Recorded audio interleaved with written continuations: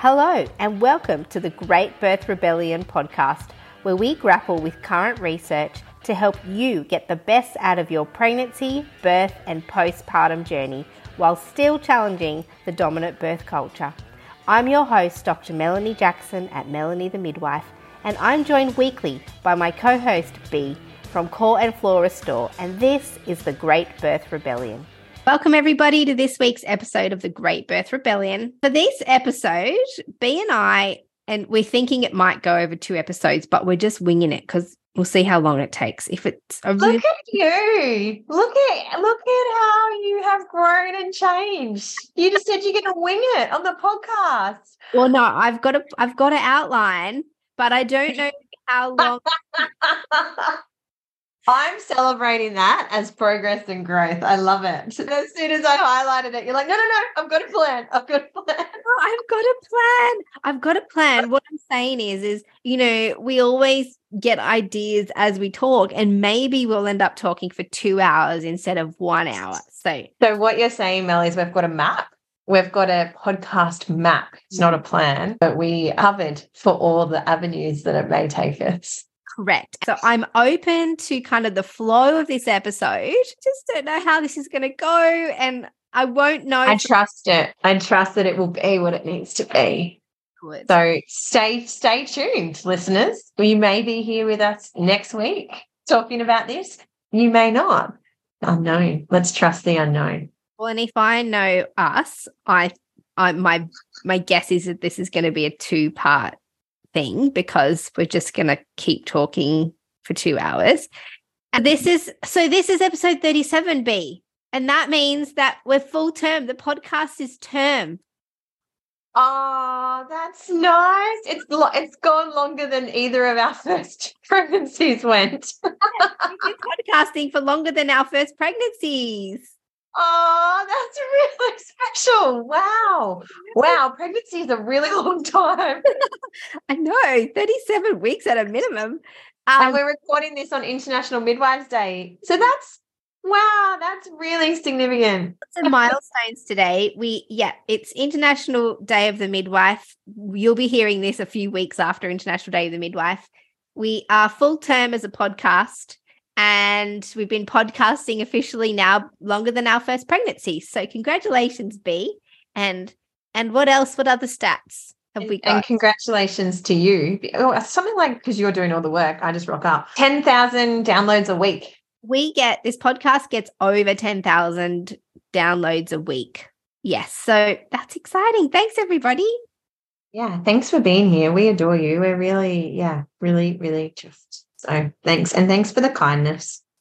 So today we're talking about cesarean section, but not in the way you think, obviously, like every single episode. We're doing it, but not in the way you think. We want to talk about cesarean section, but just ways to make it positive. And so I guess this is us doing our part to try and help women who do have to have a cesarean section have a more positive experience. Anyway, so that's why we wanted to do it. And, in Australia, the current stats on cesarean sections, if we look at the Australian Mothers and Babies report, which was released last year, but it's on the up to 2020 stats, 37% of women were having their babies by cesarean section. And what we know, the World Health Organization talks about this 10% number. And the 10% is not sort of how many should have cesarean sections. It's once cesarean section rates are over 10%, there's no associated reductions in maternal and newborn mortality rates. So basically any country with a cesarean section rate below 10% experiences higher maternal and neonatal mortality rates. Which is death rates, for those that don't know. So death rates. And that doesn't plateau until the cesarean section rate reaches about 10%. So that's where they kind of got that theory from. So basically any cesarean section rate over 10% is not going to make an impact on how many women or babies die in birth. So ours in Australia is currently 37%, which is not dissimilar from other Western developed countries. So it's a big issue, quite possibly 1 in 3 women listening to this podcast will have had a cesarean section, or you might be in a position where you need to consider one. So we're going to talk also about really good reasons for cesarean section, and also the definitions, and let's let it unfold. We've got a map. We're gonna start the journey. I do want to say here, and I think everyone needs to listen to this podcast who is pregnant, because you really want to map for all the things you don't actually want to happen, because that when you map for them, what you're doing is you're making decisions that will hopefully keep you safe emotionally during that time. And so hopefully those people, I mean, the people that need to listen to it aren't obviously going to listen to it because that's who I'm speaking to. But the other thing that is really important is to ask for the statistics from your care provider or place of birth that you're choosing, what their cesarean section rate is. Because yes, whilst the Australian rate is 37%, some places and some practitioners may have like an 80 or 90% cesarean rate. And I think that comes back to what we talked about in the first couple of episodes around choosing a care provider and a place of birth that aligns with your philosophy. So if you really don't want an unplanned cesarean and you are choosing a care provider with an 80% cesarean rate, then maybe your care provider and your philosophies aren't aligned. So I do think that's super important. Good point, because although it's 37%, like if we look at the stats, you are far less likely to have a cesarean section in a public hospital than you are in a private hospital with a private obstetrician. So the rates do vary. And please go back and listen to that. It was episode 2, I think, the medicalization spectrum. And all right, should we get started? Let's talk about positive cesarean sections. And before we get into the nitty gritty, I want to just quickly talk about this elective versus emergency cesarean section label. So in medicine, there's only 2 categories for cesarean sections, and this is all about data collection. And so there's 2 options. You can either have an elective cesarean section or an emergency cesarean section. There is unfortunately no in-between category. So an elective is one that is planned at a time that's convenient for the woman and all the care providers. So everyone's agreed, yes, we're having a cesarean section and let's put it in the diary. So that's what we would call an elective cesarean section. It's still, and this is the issue with this word, it is still often not something that the person wants to elect. So sometimes it is for sure, but there's no option for that to be wanted cesarean versus unwanted or wanted planned cesarean or unwanted planned cesarean. And you could have been coerced into electing cesarean section. So these terms can be triggering for people because they're like, well, I had a cesarean section, by an appointment or cesarean by appointment, but it wasn't what I wanted and I felt coerced into it. And, so yes. It's the words don't actually summarize the feelings or the thought processes. And that's why it can be so triggering for people, which again says, if anything's triggering, it means there's feelings that are sitting there that still haven't been processed. And this is where debriefing is super important. Yeah. And so this is, why I'm mentioning it is that some people will say, well, it was elective, but I didn't really want it. Yeah. That, if you have a look at your paperwork and your documents and things, the person caring for you will have written elective or emergency. And the emergency one, the emergency classification is, again, really upsetting to women because, if you say you went into labor and you were laboring and you arrive at hospital and they go, oh, actually, now that you're here, we've noticed that your baby's breech. And then you go in for a cesarean section, that's classified as an emergency cesarean section, even though no one was actually in danger and it wasn't an emergency circumstance. It would still be written in your notes as emergency cesarean section. Same as if you were in labor and for whatever reason your labor didn't progress as fast as your care provider thought, and then they recommended cesarean section as the next option, but no one was actually in any danger, it would still be written on your notes as an emergency. And people will often say, I got told I had an emergency cesarean, but my baby was fine. It came out crying and it was well. And then there can be, I was told it was an emergency, but was it? There can be a lot of grief and questioning around the language, because what you're told has happened isn't what it instinctually felt like or what it looked like. You know, if a baby comes out crying and well, then there's that whole, well, was that actually needed then and there?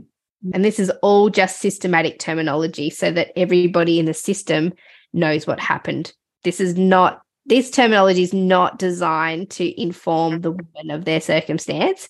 It's designed to classify things in the system for hospital staff, for statisticians, so that they can keep track of what they've been doing. But the language doesn't serve women, that's for sure. Yeah, that's the language. And so it would be great for us to change it in people's notes. And I think I've worked with amazing midwives and doctors who do this and add when they can, because a lot of the notes that you get, like the discharge summaries that you will get, are just from a system. And so they're very limited in the words that can be used. And sometimes there's an ability to add in notes. And so I just want to offer that if you're not currently doing that in your practice.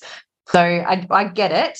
And we get that it's triggering. So we just want to acknowledge it, but also maybe highlight that our practice, little changes that we can make in our practice can make a huge difference to people. And even saying to a woman when you give her discharge papers, like, hey, this says emergency, but that's because there's a drop-down menu and I only have the option to put elective or emergency. I can't put in there anything else. And so, I'm sorry that says that, but, know that your baby was well and you were well at the time. And, we can still talk women around, and that's what they'll remember, rather than, or the next time they look at their notes, like, oh yeah, I remember the midwife told me that that's just part of their computer program anyway. So yeah, so those are the two classifications. So if you look at your notes and you think, no, it wasn't an emergency, but it's written that way because of that reason. So, and a lot of people who are, really keen for a vaginal birth and, midwives who are completely physiological, sometimes we can look at cesarean section as a really negative thing because we know they're overused. We know a lot of women are given them unnecessarily. But we thought we'd go through a little bit of a list of really good reasons for a cesarean section. So these are reasons that if you didn't have a cesarean section, there's a very, very good chance that you or your baby would be far worse off having had a vaginal birth than a cesarean section. So there are some really, really good reasons. There are times where cesarean sections do save lives, and what the World Health Organization says is that's about 10% of the time. And any more after that, we're not really going to change the stats on maternal and neonatal mortality or deaths. So the first one I want to talk about that's a really, really good reason is a condition called placenta previa. And this is where the placenta implants low in your uterus, and there are various grades, but basically any placenta previa where your placenta is placed over the cervix.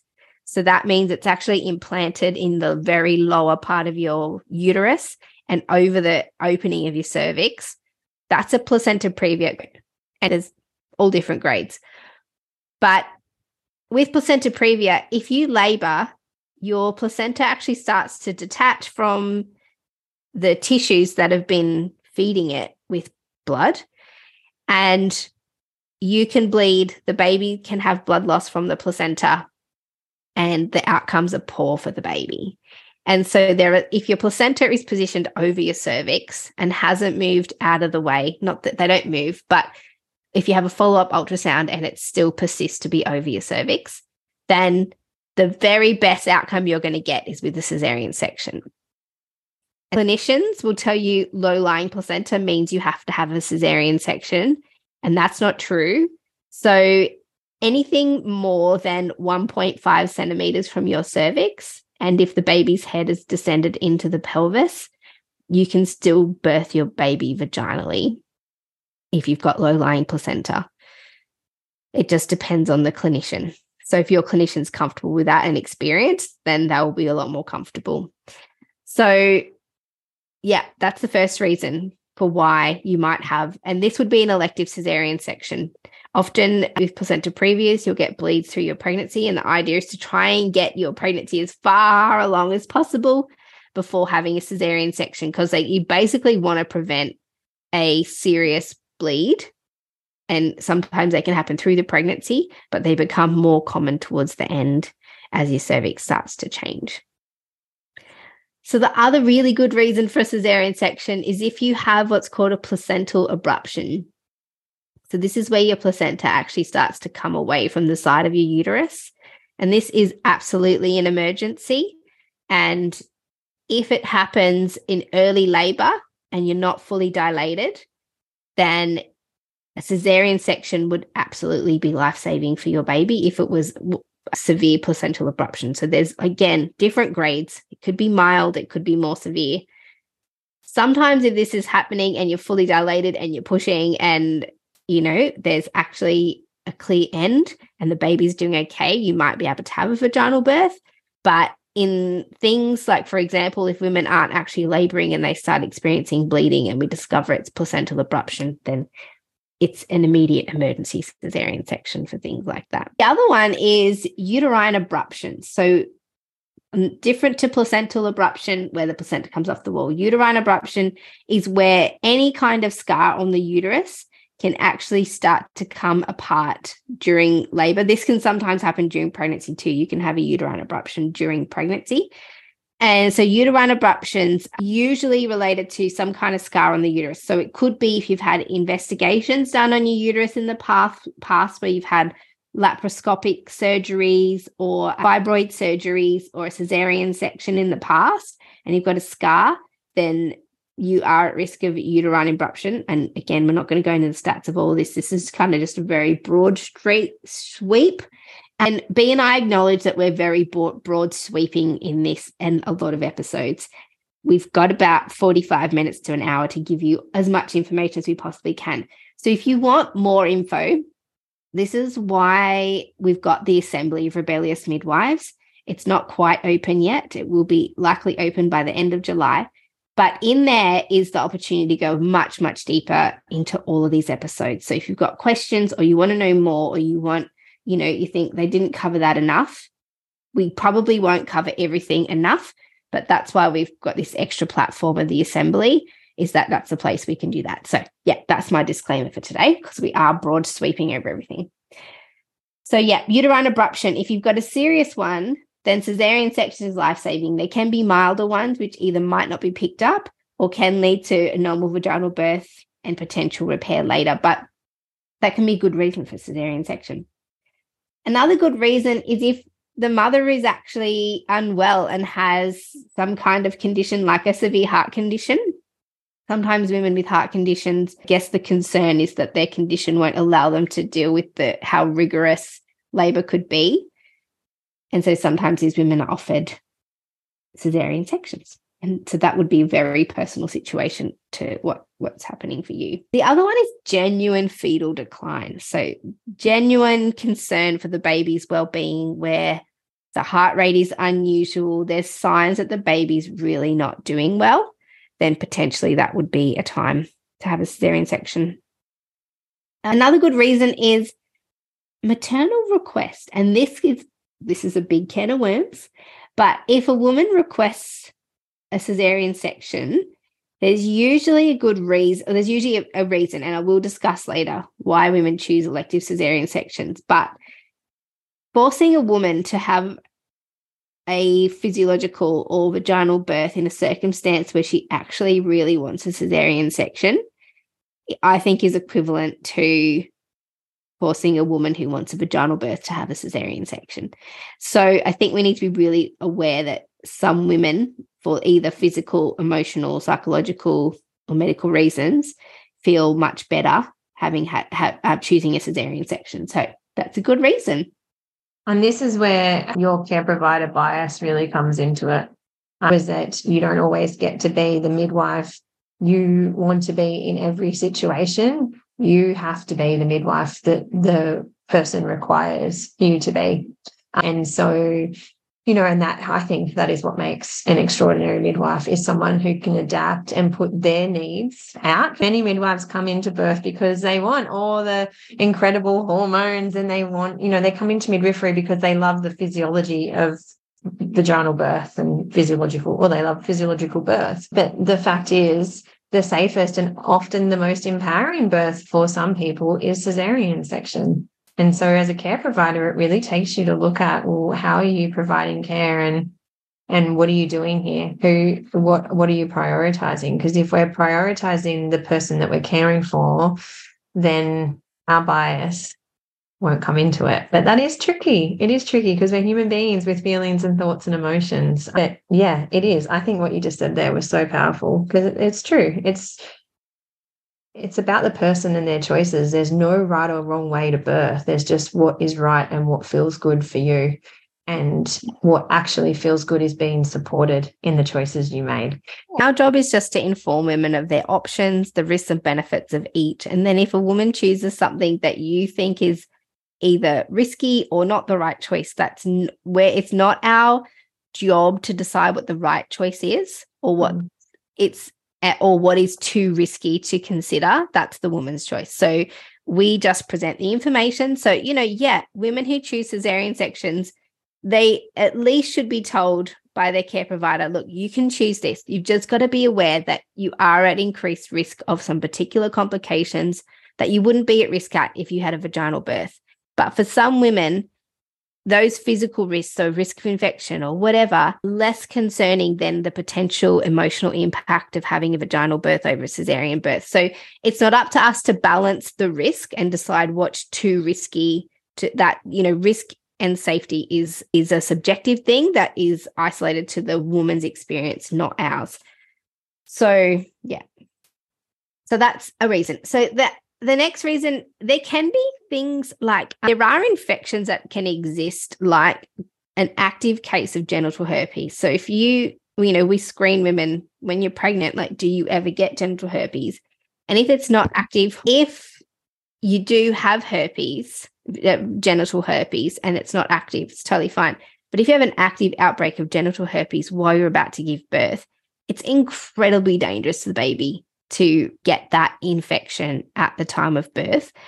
And so if you do have an active genital herpes the time of labor, they will recommend cesarean section for you over actually giving birth to the baby vaginally. And that could be life-saving. But again, can't talk about the exact stats here. Assembly for Rebellious Midwives is where all that information is, but broad strokes. The final possible good reason for cesarean section, and we talked about this in the Big Babies, Small Babies episode, is something called cephalopelvic disproportion, where the baby's head is legitimately too big to traverse the woman's pelvis for whatever reason, either positionally or for size or some kind of deformity in the woman's pelvis. And this can be actually more common in developing countries where potentially there's malnutrition, where girls are married off early in their lives, in their teens, and they're having babies. So the pelvis hasn't had a chance to fully form or form well because there hasn't been adequate nutrition. Correct. So this is where in developing countries we see things like labours are lasting 4 or 5 days and the baby dies and then the woman ends up with fistulas and all kinds of prolapses and trauma. It's because of genuine cephalopelvic disproportion. So we don't see it as much in well-nourished, in countries where people are well-nourished. So cephalopelvic disproportion is only genuine if the baby absolutely is not going to come out. And there are signs of this, like fetal, like distress of the baby. The baby doesn't engage in the pelvis. The labor goes on for a long, long time. Sometimes the baby can have meconium stained liquor, blood stained urine in the woman. Yeah. Yeah. Fever in the woman. So we typically see that the body is trying really hard, the baby is trying really hard, and they're stuck. And what is happening there is that there has been an obstruction in that particular labor with you and your child, that may not happen again. It's not something that we can screen for. It's not something that we can screen for. And I do want to say, typically, what I have seen is that some labours will be obstructed, but it doesn't mean all your labours will be obstructed, in which case that's not true CPD. Yeah. And I don't think it's very common, honestly, true CPD.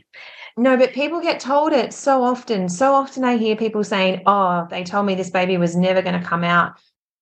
And that may be true. That baby may have never come out in that situation. It doesn't mean other babies that you may carry may not. And the biggest reason for cesarean section in this country is previous cesarean section. That is the biggest reason given. And so there is so much that we do now to prevent the first cesarean, because we know that then increases future cesarean sections for people. And so often what I see is with people making decisions to have a cesarean based on what they've been told about their body or their capability that is probably not true.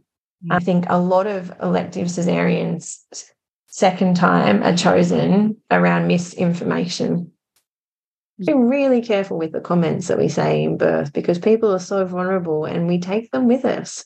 You know, we may not remember who said them to us or what their name was, but we remember the comment. And that can really put people on different trajectories, and that will really influence their future birth decisions and their confidence levels around themselves, not just in birth, but in motherhood and parenting.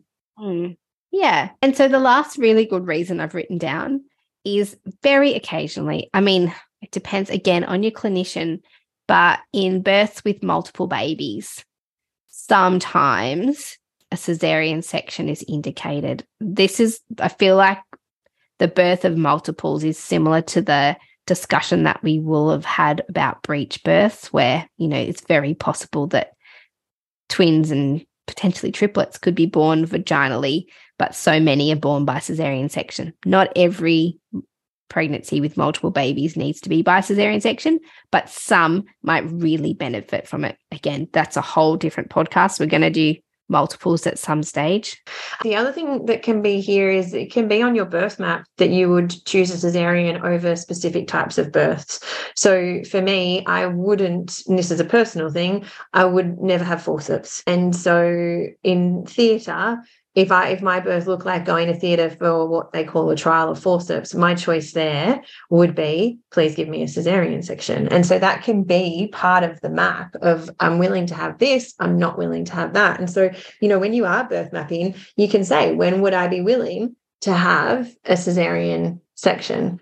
And I know I've chucked in my opinion there, and normally this is evidence-based and professional, but that is, my opinion is very much based on evidence of what forceps do to our sacred pelvic space. And it really blows me away that we still use that. All the work I do in core and pelvic floor health now, and again, it's still a choice. Some people will much prefer a forceps birth over a cesarean, but this is where your birth mapping is really important. When would you be willing to have a forceps? When would you be willing to have a cesarean? And I do want to mention that forceps are often used in cesarean. People don't know this. Forceps, especially in an emergency cesarean where the baby may be much more engaged in your pelvis, forceps are often used to help the baby come out in a cesarean. Obviously, it's much different than a forceps birth because they're helping to lift the baby out as opposed to pulling the baby out. But some babies will come out with forceps marks on their face with a cesarean birth, and people can be like, what's that? What was that for?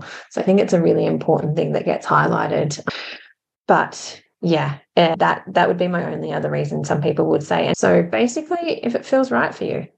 Yeah, and I'm reminded of another client a long time ago who had a previous traumatic induction, and she had a condition that did require her to have her babies early, both times. And the first time they offered her an induction, and the second time she said, I'll have my waters broken in order to be induced, but if I don't go into labor after 24 hours, I'd like a cesarean section, because the induction was very traumatic and that was the root of her trauma. And so, yeah, she made a very informed decision based on her previous experiences. She knew that this was what she needed for her particular circumstance. And so, yeah, you just make decisions that feel right to you. So those are our lists. I'm sure there's more. We're going to get messages from people going, what about this? So sorry if we've forgotten something. But again, all the gaps can be filled in the Assembly of Rebellious Midwives. That's my fail-safe from now on. I really want to say here, trust your gut, tap into your body more. What's your body saying, as well as what the evidence is saying? Yeah. All right. So those are the reasons. So I've got some research here about elective cesarean sections, because some clinicians will argue that the reason why the cesarean section rate is going up is because more women are requesting them. So this is It's so multifactorial. Like, are women requesting them more because their clinicians are guiding them in that direction, or giving them fears that make them not want to have vaginal births, or they've had previous cesarean sections and so now they think they need to have another one, and so that's why they've requested another one. So it's multifactorial, but I did a bit of research on this when I did my PhD. So my PhD is called Birthing Outside the System, and it was an analysis of what motivates women to choose either what we call a free birth, which is a home birth without a care provider, or they have a care provider at their birth, but they have risk factors that would otherwise have ruled them out of a publicly funded home birth program. So we called it Birthing Outside the System, and it's why women choose free birth or high-risk home birth. And the main finding of my PhD was that women will basically always choose the option that feels best and safest for them. And for some women, free birth feels best and safest for a various list of reasons. And for some people, they will have a home birth with risk factors, with a private midwife for their reasons. They believe it's best and safest. So fundamentally, the vast majority of women will choose a birth option that feels the best and safest for them. And then in my discussion in my PhD, I talked about this idea of free birth as choosing the best and safest. And then I made a comparison to women electing for cesarean section. And look, in my notes here, B, I've cut out some paragraphs from my thesis that I could just read verbatim. I don't know if it's going to be helpful. I'm actually super interested in it, and I think a lot of people are, because I can imagine there would be a very similar comparison around why people choose elective cesarean and why people choose free birth, because a lot of it is around autonomy, bodily autonomy, choice, and feeling powerful from that, right? And that's where, there is no right or wrong birth. It's whatever birth feels most powerful for you. I really want to hear it. Well, let's read it. And I make comparisons about the social acceptability of each birth choice.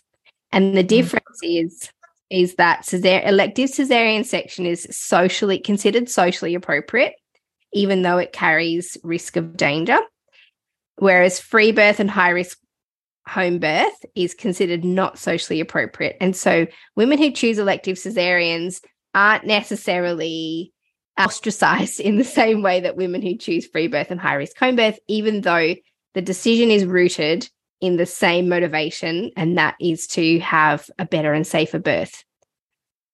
This happens internally around many different choices, which goes into a lot of your upbringing and your imprints around what is safe and what is not safe, and what birth is meant to look like and what it's not, which I do want to say here that often we can choose things based on our previous experiences. And I really want to say you can heal from your trauma. And sometimes what drives you to heal and the time that you are driven to heal can be between pregnancies and during your next pregnancy.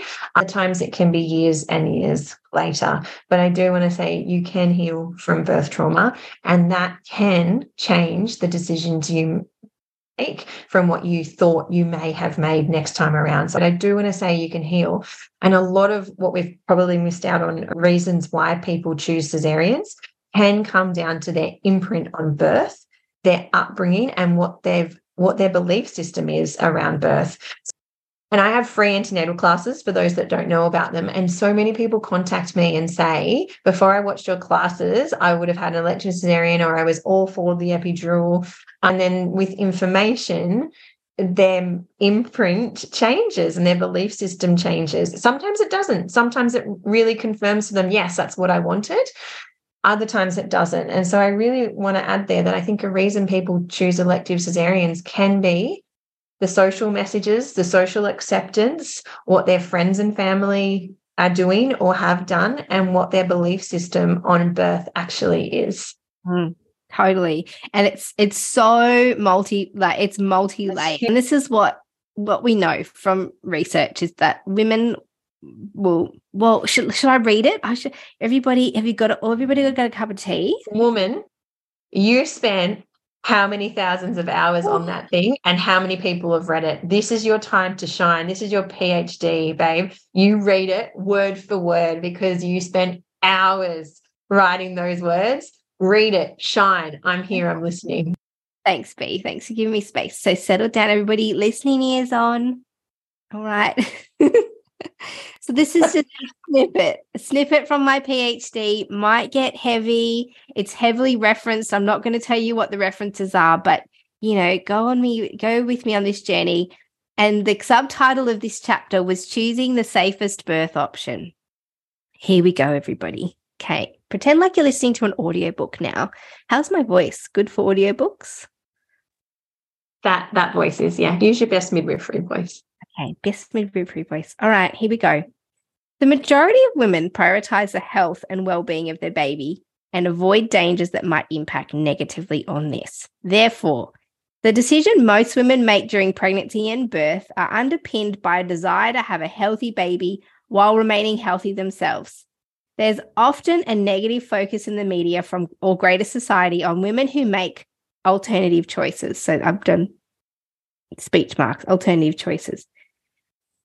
Conversely, women who make other decisions, such as choosing elective caesarean section without a medical indication, are less criticised because caesarean sections are in line with biomedical constructs of risk and safety.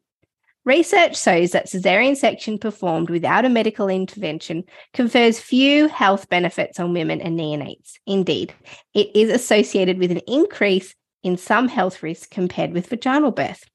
Despite this, Fenwick et al. 2010 found that some first-time mothers elected to have a caesarean section with no medical indication because they believed it was what was the best, safest, and most responsible decision.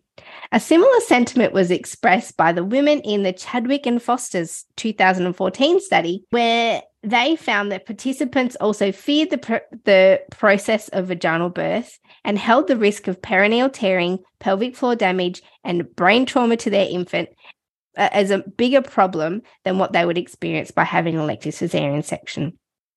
Such fears compelled women to opt for caesarean section as it was perceived as the safer option. And Chadwick and Foster explained that women choosing elective caesarean section constructed their choice as a form of risk management, which ironically, given the vast differences, is the same perception of women who choose to birth outside the system. Both groups of women are invested in reducing the perceived risks in birth. There's more, but that's the message, essentially, is that we're all motivated by doing what feels best and safest. And so if your choices are motivated by that and you choose something else, then you will feel like you're doing something that's not the safest option. And that can be traumatic to think, gosh, there was a better option and I didn't take it. What kind of a mother am I? And so, that's the conundrum between the two options. My thesis is good if you want to read it, by the way. It's really good. All right. So that's what we want to say about elective caesarean right now. And we wanted to move on to now talk about how it's done. So if you haven't had a caesarean section or you want to know how it's done or you're considering having a caesarean section, we wanted to give you a breakdown of the procedure. Similar how we did when we did the induction episode. It's like, here's what you can expect. Super generalized though. Super generalized. You can definitely get more detail probably in my antenatal classes, but again, they're more generalized. But if you want to do that, go for it. Yeah. B, would this be a good time to move to the next episode, 38? Wow. I think this is a good spot to look. We have got. We knew this would happen. We've been talking about this for an hour. So this is part 1 of positive caesarean sections. And to continue the story next week in episode 38, we're going to kick off that discussion talking about the actual procedure of caesarean section. We want to chat you through the anesthetic options. So there's lots of different options of being awake, being asleep, all the different things. we're going to go through a list of how you can make your cesarean section better if you need to have one. There's lots you can do. You don't have to follow the usual procedure. There's lots you can add or take away or alter. So we're going to run through that. And then we're also going to talk about an up-and-coming technique of cesarean section called maternal-assisted cesarean section. And for that discussion, we're going to invite Dr. Natalie Elphinstone to share her experience of maternal-assisted cesarean section because she actually offers them. She does them. And so I've invited her on to actually talk us through what it is and how she does it. So you'll get to hear about that as well. So we'll see you in the next episode of The Great Birth Rebellion, which will be part 2 of positive cesarean section. See you then. Thanks for listening with us today. Don't forget to subscribe to our podcast on your favorite podcast platform and join our mailing list at melaniethemidwife.com. Mel sends out weekly emails with access to all the evidence we use in this podcast. You can find out more about Mel at melaniethemidwife.com and find out more about me, B, at coreandfloor.com.au. We can't wait to bring you next week's episode of The Great Birth Rebellion. Yeah! Yeah! All right.